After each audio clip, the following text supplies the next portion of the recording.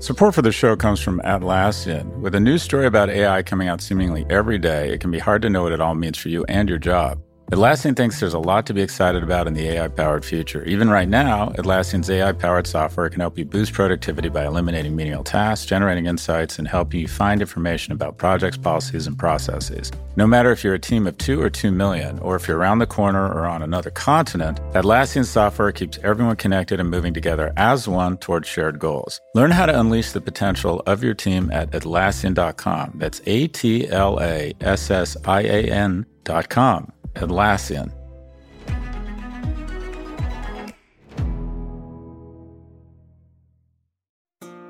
This episode is brought to you by State Farm. If you're a small business owner, you know that it isn't just your business, it's your life. And whatever your business might be, you want someone who understands. That's why you might want to check out State Farm's small business insurance. Why? Because State Farm agents are small business owners too, living and working in your community. That means they know what it takes to help you personalize your policies for your small business needs. Like a good neighbor, State Farm is there. Talk to your local agent today. Hello, I'm Kara Swisher. Happy New Year. It's 2023, but the gifts of the holiday season continue. Fresh Pivot episodes resume on Friday, and today we bring you more quality programming from the Pivot cinematic universe with this episode of the Prof G Pod with Scott Galloway. If you're not already a subscriber to Scott's other podcasts, you'll want to be after you hear this. Enjoy. Episode 218. 218 is the area code for northern Minnesota. In 2018, Pete Davidson and Ariana Grande got engaged and disengaged, and Miley Cyrus and Liam Hemsworth tied the knot. True story, my girlfriend looks a little bit like Ariana Grande and a lot like Patrick Ewing. That means I'm single again. Oh, behave! Go, go, go!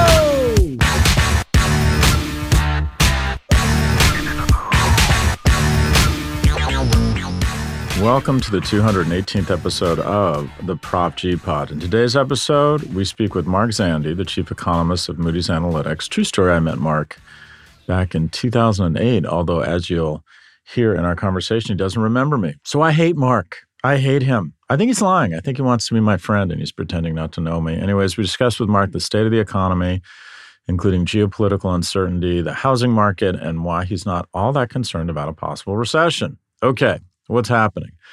The nationwide protests against strict pandemic protocols in China have actually had some results, or specifically successful results. Several Chinese cities, including Shenzhen and Shanghai, have eased up on restrictions, including eliminating PCR testing requirements before riding public transportation, and some apartment complexes in Beijing are being more lenient with respect to where residents are required to quarantine.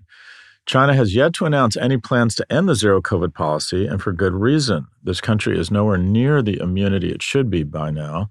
Health experts and economists believe it will be mid-2023 and potentially 2024 before vaccination rates are high enough and hospitals are prepared to handle a possible spur of infections. There's sort of been a nice power to the people over the last week. Some of the protests in Iran, you would have to argue, have led to the regime announcing they're going to ban or discontinue the morality police. Think about how ridiculous that is, the morality police.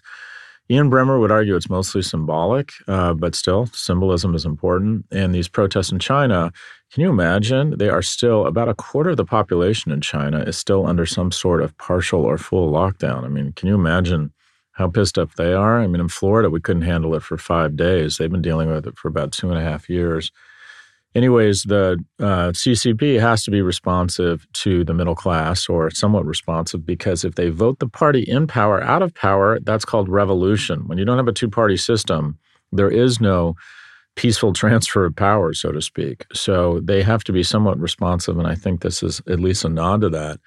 At the same time, the CCP is really worried about COVID because they have, I think, approximately 1/3 the number of ICU beds per capita as the U.S., and 1/5 the nurses. And what you could effectively have here is just simply put, a fucking disaster. They estimate that if COVID had kind of followed the same pattern as the West, and it didn't, their zero COVID policy was effective, they would lose 3 to 5 million Chinese people, which is obviously a huge loss of human life, but also would just be bad. Well, I don't also, it's just bad.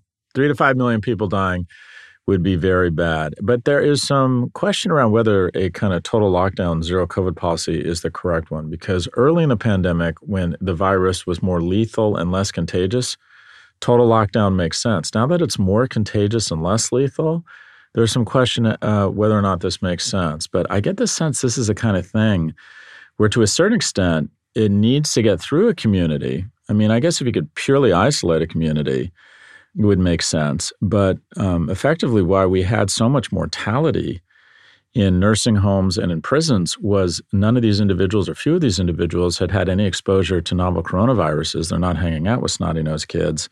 And it just ripped through these facilities. And I wonder if China is about to finally get their turn at the woodshed here. Anyways, it is an interesting week. These protests appear to be getting purchase.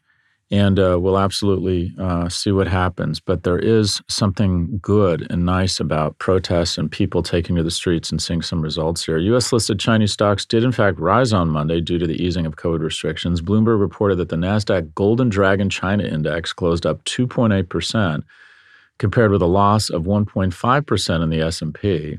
The e-commerce firm Pinduoduo, I think I'm saying that right, registered the greatest gains at 13%. I think that company deserves to get much lower stock returns just because of that name. That's an awful name. CNN said that Morgan Stanley improved its view of the future performance of Chinese equities for the first time in nearly 2 years.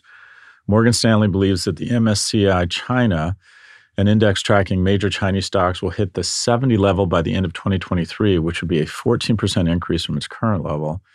My colleague Aswat Damodaran mentioned the other week that he's wary of investing in China companies because they will always be tied to the Chinese government. I actually find that Chinese stocks, every year I do predictions. I do a predictions deck, and I say, based on what I'm seeing and looking at some data, I'm going to make predictions about the upcoming year. Last year, I predicted that Twitter would be acquired, the fundamentals and valuations would reunite, got those very right.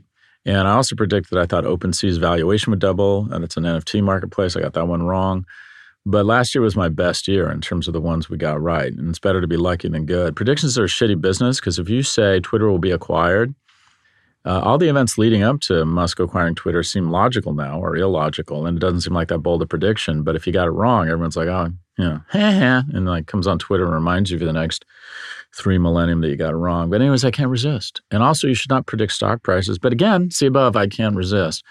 I think on a risk-adjusted basis, the best buy right now would be a basket of Chinese internet stocks. If you look at these stocks as a multiple of EBITDA relative to their competitive position in the marketplace, basically what you're getting with these stocks is American internet companies, but at a third of the valuation. And sometimes they're growing faster. Alibaba is a formidable competitor, a formidable analog to Amazon, and is trading at a fraction of the valuation on any reasonable metric. So to Aswat's point, the existential threat here and the reason these things have gotten the shit kicked out of them. I mean, if the Dow had followed the Hang Seng, the Dow would be at 12 or 15,000 right now. We're all bitching when it goes down 4 or 5%. Anyways, Chinese internet stocks have just gotten the crap kicked out of them. And it's because the government, the CCP, has gone from being the wind at their back to the monkey on their back. And that is, the government used to be seen as kind of blocking and tackling for its great internet heroes, its great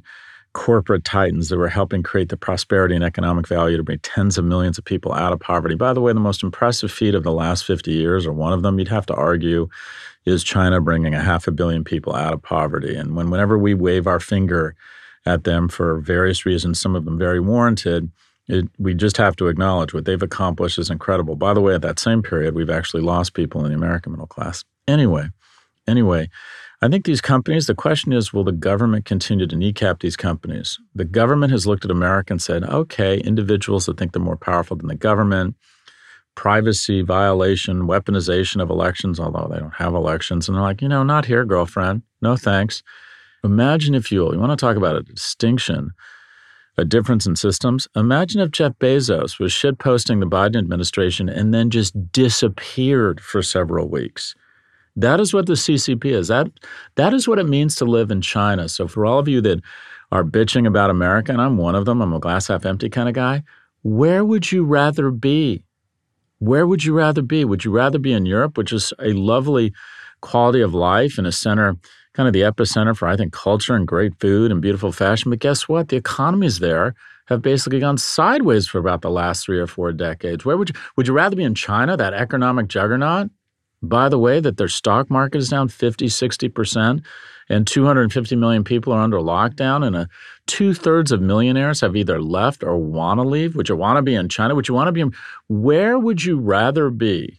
Where would you rather be on a risk-adjusted basis in terms of freedoms, economic prosperity? Our last quarter here in the United States, inflation came down and we're growing. We had the Goldilocks economic report this last quarter. Where would you want to be economically from a civil liberties standpoint, from a freedom standpoint, from an opportunity standpoint, than here in the lower 50? So we call it the lower 50. Anyways, God bless America. Out of the U.S. World Cup, but go England versus France.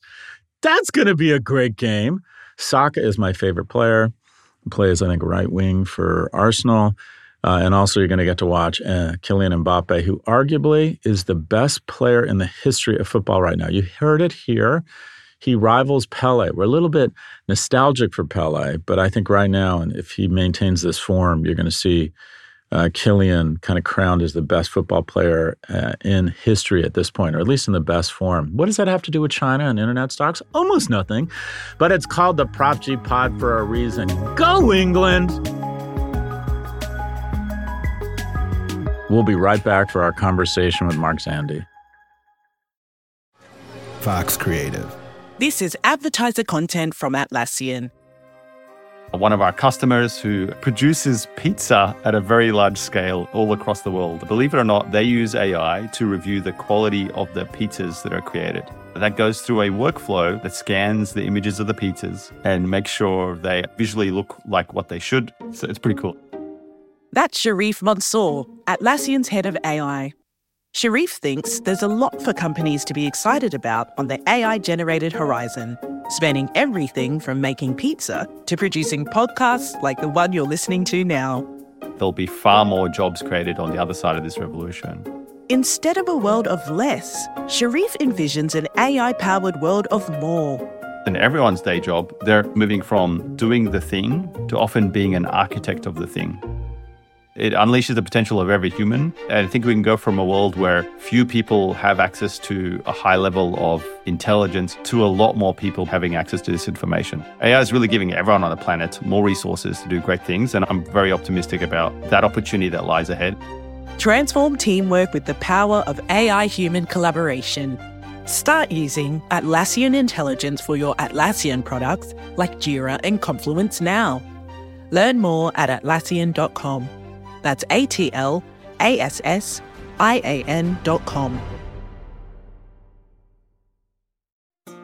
This episode is brought to you by State Farm.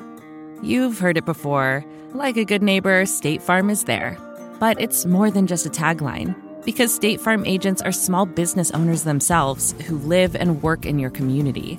And if you're in the market for small business insurance, who better to work with than an agent who understands what it takes?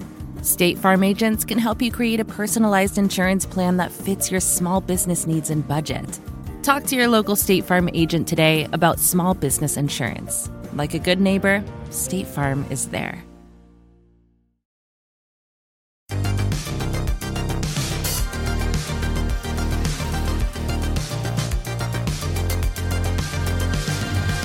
Welcome back. Here's our conversation with Mark Zandi, the chief economist of Moody's Analytics. Mark, where does this podcast find you? I'm in suburban Philly. This is where I grew up. Nice.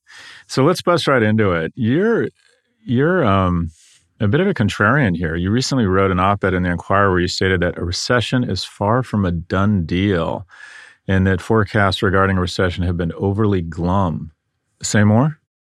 Yeah, well, I mean, obviously recession risks are high. Inflation's a problem and the Fed's on high alert. And in that kind of environment, we're vulnerable to anything else that goes wrong. But I've just been struck by how pessimistic the collective psyche is, from the CEO, Jamie Dimon's a hurricane coming to, really my next door neighbor who thinks we're going into recession are already there. So I've been a professional economist for over 30 years. I've never seen such deep pessimism around the economic outlook. And I think we, despite the risks, have a fighting chance to get through this without recession for a bunch of reasons, but I'll just name one, and that's the American consumer. They're the firewall between an economy that continues to grow and one that goes into recession. And the consumer is in pretty good shape.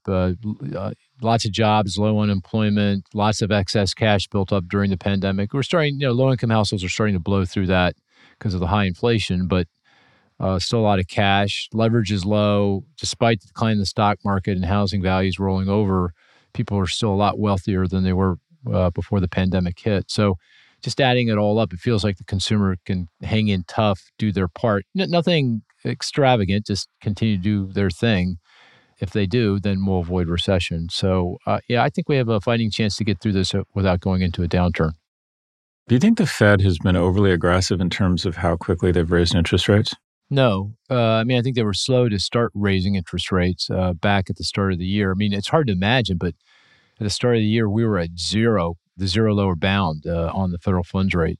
So that doesn't make a lot of sense when the economy is as strong as it is and inflation is as high as it is. So no, I think they've been playing some catch up. I do think though, at this point, given where interest rates are, they do now start to need to think about tapering the rate increases and thinking about ending the rate hikes and seeing what kind of impact that has on the economy. But at least up to this point in time, I think they've been playing catch up and appropriately so. Don't we need a recession? I feel as if a recession is a natural part of the economic cycle and kind of cleans out some stuff and has sort of a reset. And Jamie Dimon, I like what Jamie Dimon said, when defining a recession, he said something that happens every 7 years. It's been 13 years. Yeah. Would a reset or a decline in asset values be somewhat healthy? I don't think we're in that kind of situation. I think the fundamentals of the economy, which is what you're pointing to, are good. Typically before recession, households have too much debt. They're over-levered. That's not the case today. Typically before recession, businesses have over-borrowed, taken on too much leverage and debt. And of course, I'm painting with a broad brush here, and there's exceptions, but generally that's not the case. Typically before recessions, the financial system is extended out way too much credit. Underwriting has been too easy. People who shouldn't have gotten loans got them. That is definitely not the case. The banking system is on as solid financial ground as it's ever been. Typically, before recession, the real estate markets are vastly overbuilt, like they were before the financial crisis, and that's just the opposite today. In the housing market, we're significantly underbuilt. Typically, before recession, state and local governments are struggling, with trying to maintain their rainy day funds and revenue. There's cash everywhere. So the only thing that feels a little off is our high debt load, federal debt load, government debt load. But that's understandable given all the support that was provided during the pandemic and going back to the financial crisis. And that's a problem for another day, I think. No, I don't think. And I agree with the premise, the statement that recessions are a natural part of the business cycle in a market economy. Things tend to get overdone. People take too much risk, get overextended, borrow too much money, but banks lend out too much credit. But that's just not the case today. So I don't think it's necessary to, as you say, clean out the system at this point. So inflation, we're food independent, we're energy independent, oil prices coming down. I look at everything and I can't understand why inflation wouldn't come down as fast as it went up in 2023 in terms of everything on their credit cards, their mortgage payment, their car payment, everything has gotten more expensive, which should, in my opinion, dampen spending. We're likely going to see energy prices come down. Supply chain gunk will get ungunked. It strikes me that every moon is lining up for a massive decrease in inflation. Where do I have that wrong? You don't. I think it will slow very sharply here going forward, assuming oil prices don't go back up. If oil prices, gas prices, diesel prices stay roughly where they are, which I think is the most likely outlook, although there's a lot of risk around that given everything that's going on overseas. If that's the case, then yeah, you will see inflation come in pretty quickly. Good and other prices for other goods, they're already starting to roll over given the improvement in supply chains. And of course, a key part of inflation is the cost of housing, and that goes back to rents. And there too, some good news. Rent growth has really come to a halt for lots of different reasons, and that should show up in the inflation statistics by this time next year. The thing that will take a bit more time to write and get back in is around wage costs and the impact that has on the prices for various kinds of services, particularly healthcare. That's very labor intensive, and wages have risen very sharply there, and that's going to translate through for a while. But assuming that the economy continues to moderate, job growth slows, unemployment starts to notch a little bit higher, and wage growth starts to come in, I think inflation will be back close to the Fed's target by early 2024 or something like that. So it will come in. But everything I just said is based on a boatload of assumptions around oil prices and OPEC and the EU sanctions on Russian oil and how that's implemented. It goes back to the pandemic, what's going on in China. If they shut down again, that will disrupt supply chains, create shortages and more price pressures. So there's a lot of ifs, ands, and all kinds of assumptions being made here. But I think under the most reasonable assumptions, you're right. Inflation is going to come in. We're not going to get back. We're at 7.7% on the consumer price index. So that's a long way from 2.5% where the Fed wants it. So it's going to take some time to get there. But I do think we're headed in that direction, and we'll get there by early 2024. How does a 3 or 4 decade historic strength in the dollar impact all of this? Well, the dollar's strength is more of a reflection of this relative strength of the U.S. economy, right? I mean, we're just doing better. And so we've normalized more quickly. Our interest rates have risen more quickly. And we still are the AAA credit. When there's a problem anywhere on the planet, including here at home, money comes flowing here. So, given all the geopolitical uncertainty and given our relative strength and how well we've done during the pandemic compared to everywhere else, money has come in. So it's a result of our relative performance. It does make it more difficult to trade. I mean, it has the one constraint on our economy's growth rate has been a widening trade deficit, and that goes back to our relative strength of the economy, but also to the relative strength of the currency, the strong dollar.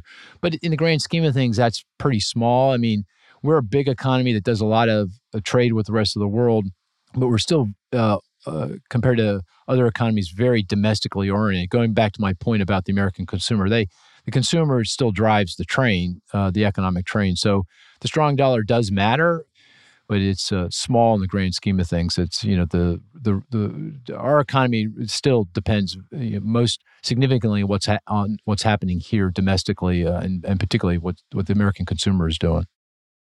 Try and overlay this all on the markets. When you look at economic activity, the fact that we may not go into a recession, and you look at the performance of the markets or specific sectors, any thoughts or hypothesis regarding market performance in 2023?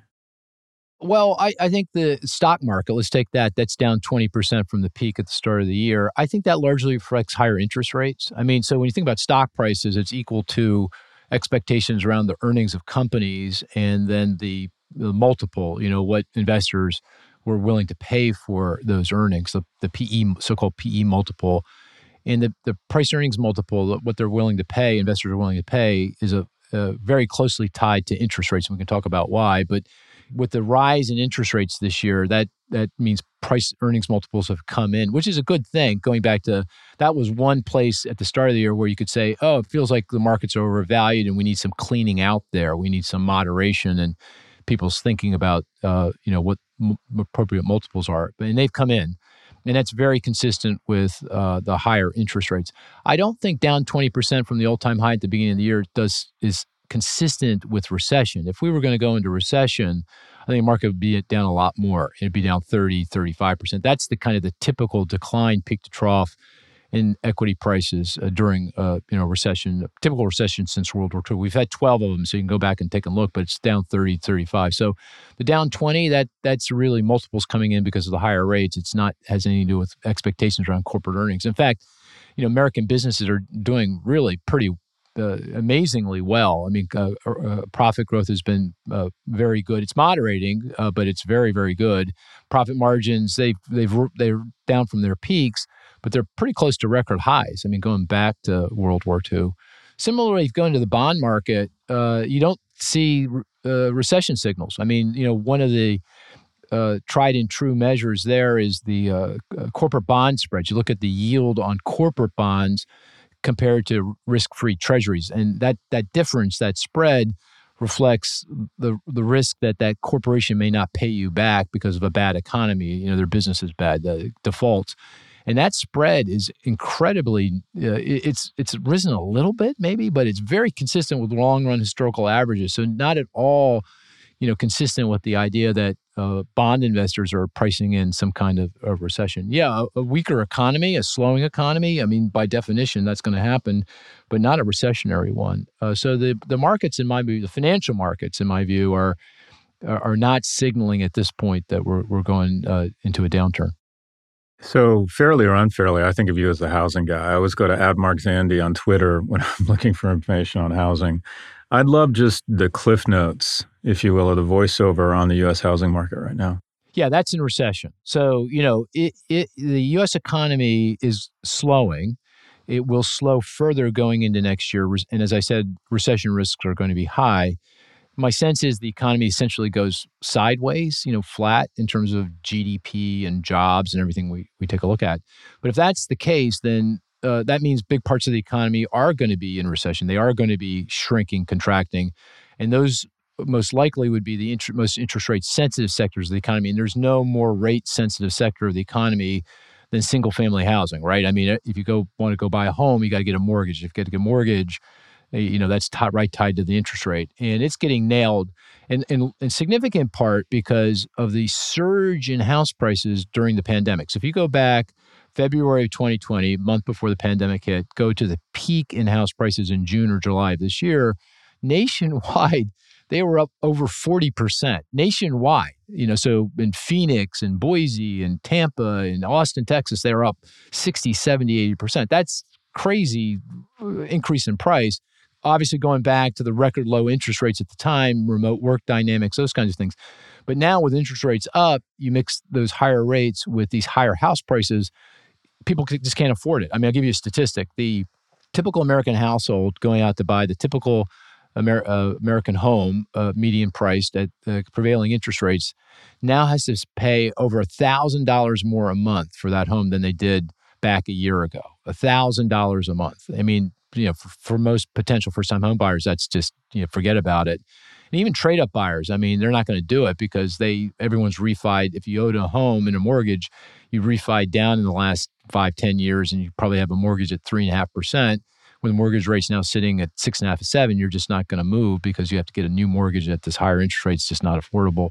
So affordability has been hammered, and so this demand has been crushed, meaning home sales have fallen way off. And, that's now starting to show up in weakening house prices. So the housing market, house prices are now declining in a pretty consistent way. They're probably down, I'd say probably about 2, 3, 4% from their peak. This is, again, nationwide. And I suspect, if my worldview comes to pass and we don't go into recession, given everything else we know about interest rates, we'll see probably a 10% decline in price, from that peak to the bottom. Couldn't you just go through the housing markets that have gone up the most and say those are the ones that are the most vulnerable? Yeah, that's exactly right. So the areas that got most juiced, when the prices went stratospheric, are in those Mountain West and southern metropolitan areas, and that goes to the pandemic to a large degree. Remote work. You saw a lot of folks during the teeth of the pandemic leave these big urban areas. People from New York, Philly, where I'm from, moving into the South, into Raleigh, into Atlanta, into Charleston, into Jacksonville, Florida, Tampa, Orlando, over Austin. By the way, Austin is the most juiced market. It's got people coming in from the Northeast Corridor and California at the same time. So that's the one market that's gotten people from both coasts coming in. All the Californians, they kind of Bay Area, a lot of tech folks moved over into into Vegas and Denver, into Phoenix, and so you saw these massive flows of people. Which, by the way, they're unwinding. But they're still very elevated. If you look at the migration patterns, there's still a lot more people leaving those big urban areas for those other areas, but less so than was the case at the peak back in the summer of 2021. So when you look at the pendulum was rarely at the bottom, right? Things either people get overexcited or people unfairly punish asset classes. Is there a sector across everything you look at where you think this feels like on a risk-adjusted basis there's opportunity, that it's been unfairly punished? No, not yet. I mean, I think all asset prices got juiced when interest rates were very low. Going back to those PE multiples. I mean, valuations got very high for housing, for stocks, for crypto, for bonds. You could make the case if interest rates stayed where they were, that those valuations were fine. But again, reversion to the mean, if interest rates just simply normalize, those asset prices were just overvalued and they were going to come in.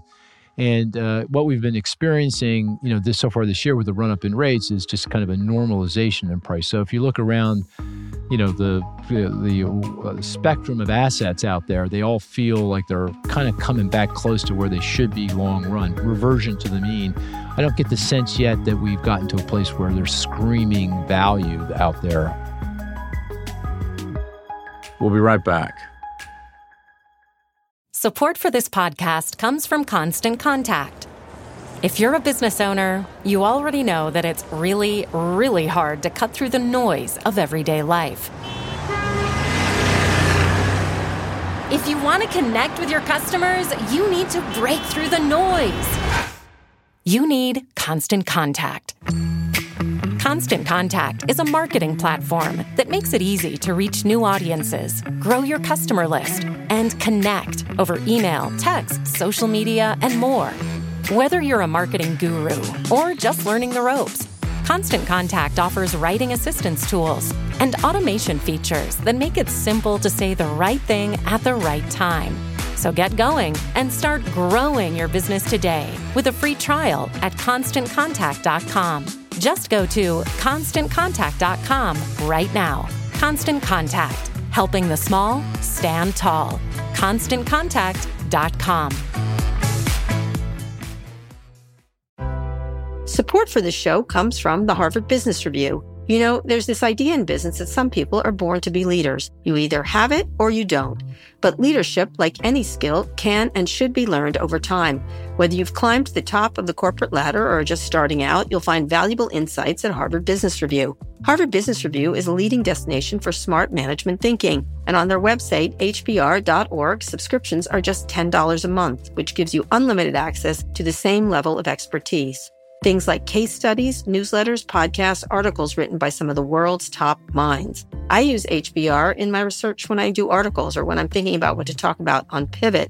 I find them really interesting. I find them complete. I find them different. And you can find all kinds of industries covered. While much of Harvard Business Review's content is available for free after signing up at their site, subscriptions to unlimited content start at only $10 a month. What a bargain. Go to hbr.org/subscriptions and enter the promo code PIVOT right now to get 10% off your subscription. Again, save 10% off your HBR subscription. Go to hbr.org/subscriptions and enter the promo code PIVOT. So quick lightning round to wrap up here. Quick, crisp answer. Last piece of media you binged. 1975. I just discovered 1975. Believe it or not, the group 1975?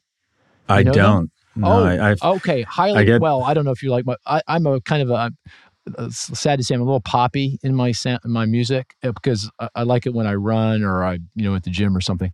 Best piece of advice you've received? Well, this goes to my dad. He always said, I don't care what you do, just try to be the best at whatever it is that you do. I think that's true. I mean, if you're excited about what you're doing, you try to be the best at it. You need to be lucky. Everyone needs a little bit of luck, but generally people gravitate to that because if you're excited, they get excited, right? So you got to find the thing that really is exciting and decide that I'm going to be the best I can possibly be at. If you're doing that, then people really I think, gravitate to that. So I think that to me was a very key piece of advice. Lowest professional moment? The lowest professional moment for me was when I started my company and I was about 9 months in, and it was hard. I didn't have any cash, and my firstborn was coming, and I actually got sued by the company, another company, and I won, by the way, so I did win, but they sued because they were, I think, competition. I didn't think I was going to make it through. And I was young. I was 30 years old. So, it's a failure's fine. I mean, I would be fine, but I didn't want to fail. It's right? Capital F when you got a kid coming, though. I went through the same thing. And my wife's saying, well, what are you doing exactly? Yeah. How are we going to pay for preschool? Or just simply, the medicine they need, right? I mean, how are you going to do that? Because medical care, right? I mean, so that, I can remember, I remember one day I was having a hard time breathing, literally a hard time breathing. I'm going, I'm in good shape. I'm a young guy. Why can't I breathe? And it dawned on me. I was just tense. I was so much pressure. And once I got to that realization, I could start to breathe again, right? Because I didn't understand what was going on and then I understood and I go, okay, everything will be, we'll be fine. We'll figure it out. And it's not like I don't have a support system, right? I've got a big family and, so it's not the end of the world. But there were times when I thought that wasn't going to succeed. All right, last one. You got 10 seconds with your 25-year-old self. What would you tell him? I'm not sure I would really say this if I had the opportunity, but if I had to think about it, I'd say take more risk. Take more risk. What are you going to lose? Other than the capacity to breathe. You fail. But on the other hand, I can't breathe. Take more risk. Okay, good point. There's that. There's that. There is that. Yeah, good point. Yeah, it's so funny. So, probably wouldn't have said that to a 25-year-old. I'm glad you say that. Great point. Mark Zandi is the chief economist of Moody's Analytics, a leading provider of economic research, data, and analytical tools. Mark is also a co-founder of Economy.com, which he sold to Moody's in 2005, and the author of 3 books, Paying the Price, Ending the Great Recession and Beginning a New American Century, Financial Shock, a 360-degree look at the subprime mortgage implosion and how to avoid the next financial crisis. He joins us from his home in suburban Philadelphia. Mark, I appreciate this, and I appreciate the good work you do. Thanks, Scott. I really appreciate it.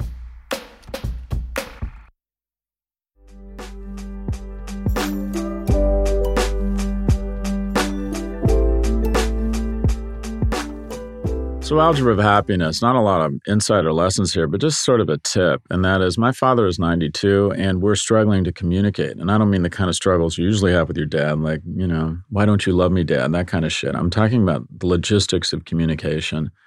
And that is, my dad is pretty much deaf now. And it is very difficult for us to have a phone conversation. And our phone conversations kind of consisted of me going outside such that I didn't wake the kids so I could scream, "How are the Maple Leafs doing?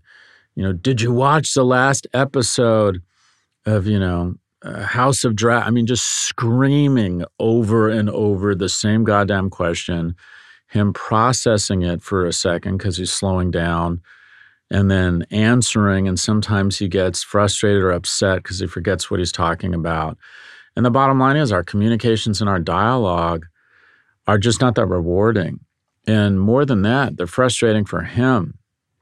I inherited some not wonderful things from my father, but I inherited some wonderful things. The reason I am here, speaking to you now, making a good living, having really wonderful opportunities to meet interesting people and work with talented people, is I inherited from my father the ability to communicate well. And I got a lot of practice standing in front of 300 people twice a week, teaching, being a consultant. I've had a lot of practice, but obviously I'm modest here. I'm gifted. I'm a gifted communicator. I can write well. I can speak well. And I got that from my father. My father can walk into any room, or used to be able to walk into any room, and within 5 minutes, a semicircle of people were around him laughing at his jokes. The Scottish accent didn't hurt, but he has a turn of phrase, the ability to tell a joke and then stop and then laugh out loud such that you had no choice but to laugh along with him and think, wow, what a funny guy. He thinks very conceptually. He's just a creative, great storyteller. And I think it is incredibly upsetting for him that he's lost that ability. And I think he knows it. And so it's like, you're a world-class athlete and you can no longer walk, right? So I think it's really difficult for him. And what I have found, and this, I apologize for the long preamble, is I'm doing these voice memos. And I usually call them on Sunday nights, but now I do a long voice memo, or sometimes I even record a video and I have my kids say some stuff. Nothing too dramatic, just this is what's going on with me. This is what I did this week. This is what I'm thinking about. Did you see the USA team?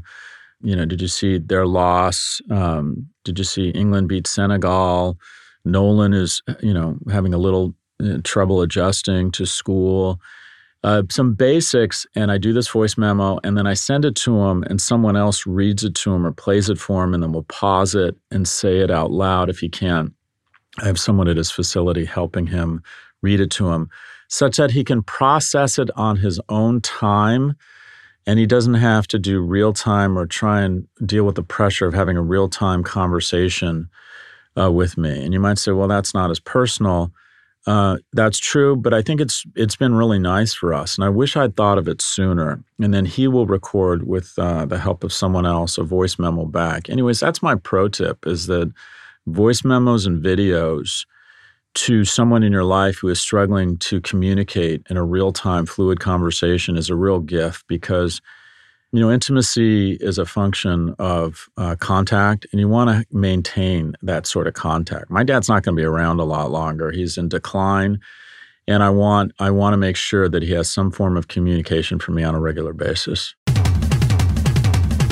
Our producers are Caroline Shagrin, Claire Miller, and Drew Burrows. Sammy Resnick is our associate producer.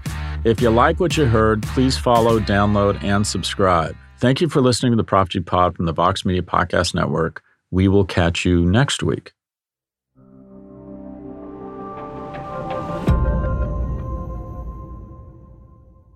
Thanks for listening to the Prof G Pod with Scott Galloway. Pivot returns on Friday.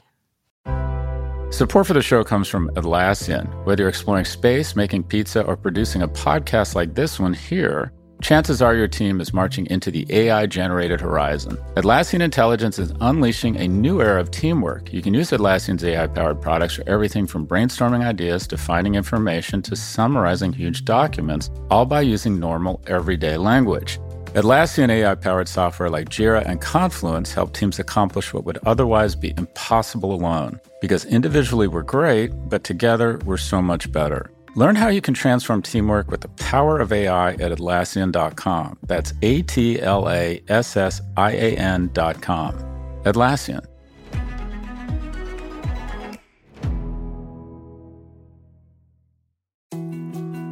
More to-dos, less time, and an infinite number of tools to keep track of. Sometimes doing business has never felt harder, but you don't need a miracle to hit your goals. You can just use HubSpot, because their all-in-one customer platform can make growing your business infinitely easier. Imagine this: high-quality leads, fast closing deals, wildly happy customers, and more benchmark-breaking quarters. It's not a miracle, it's HubSpot. Visit HubSpot.com to get started today.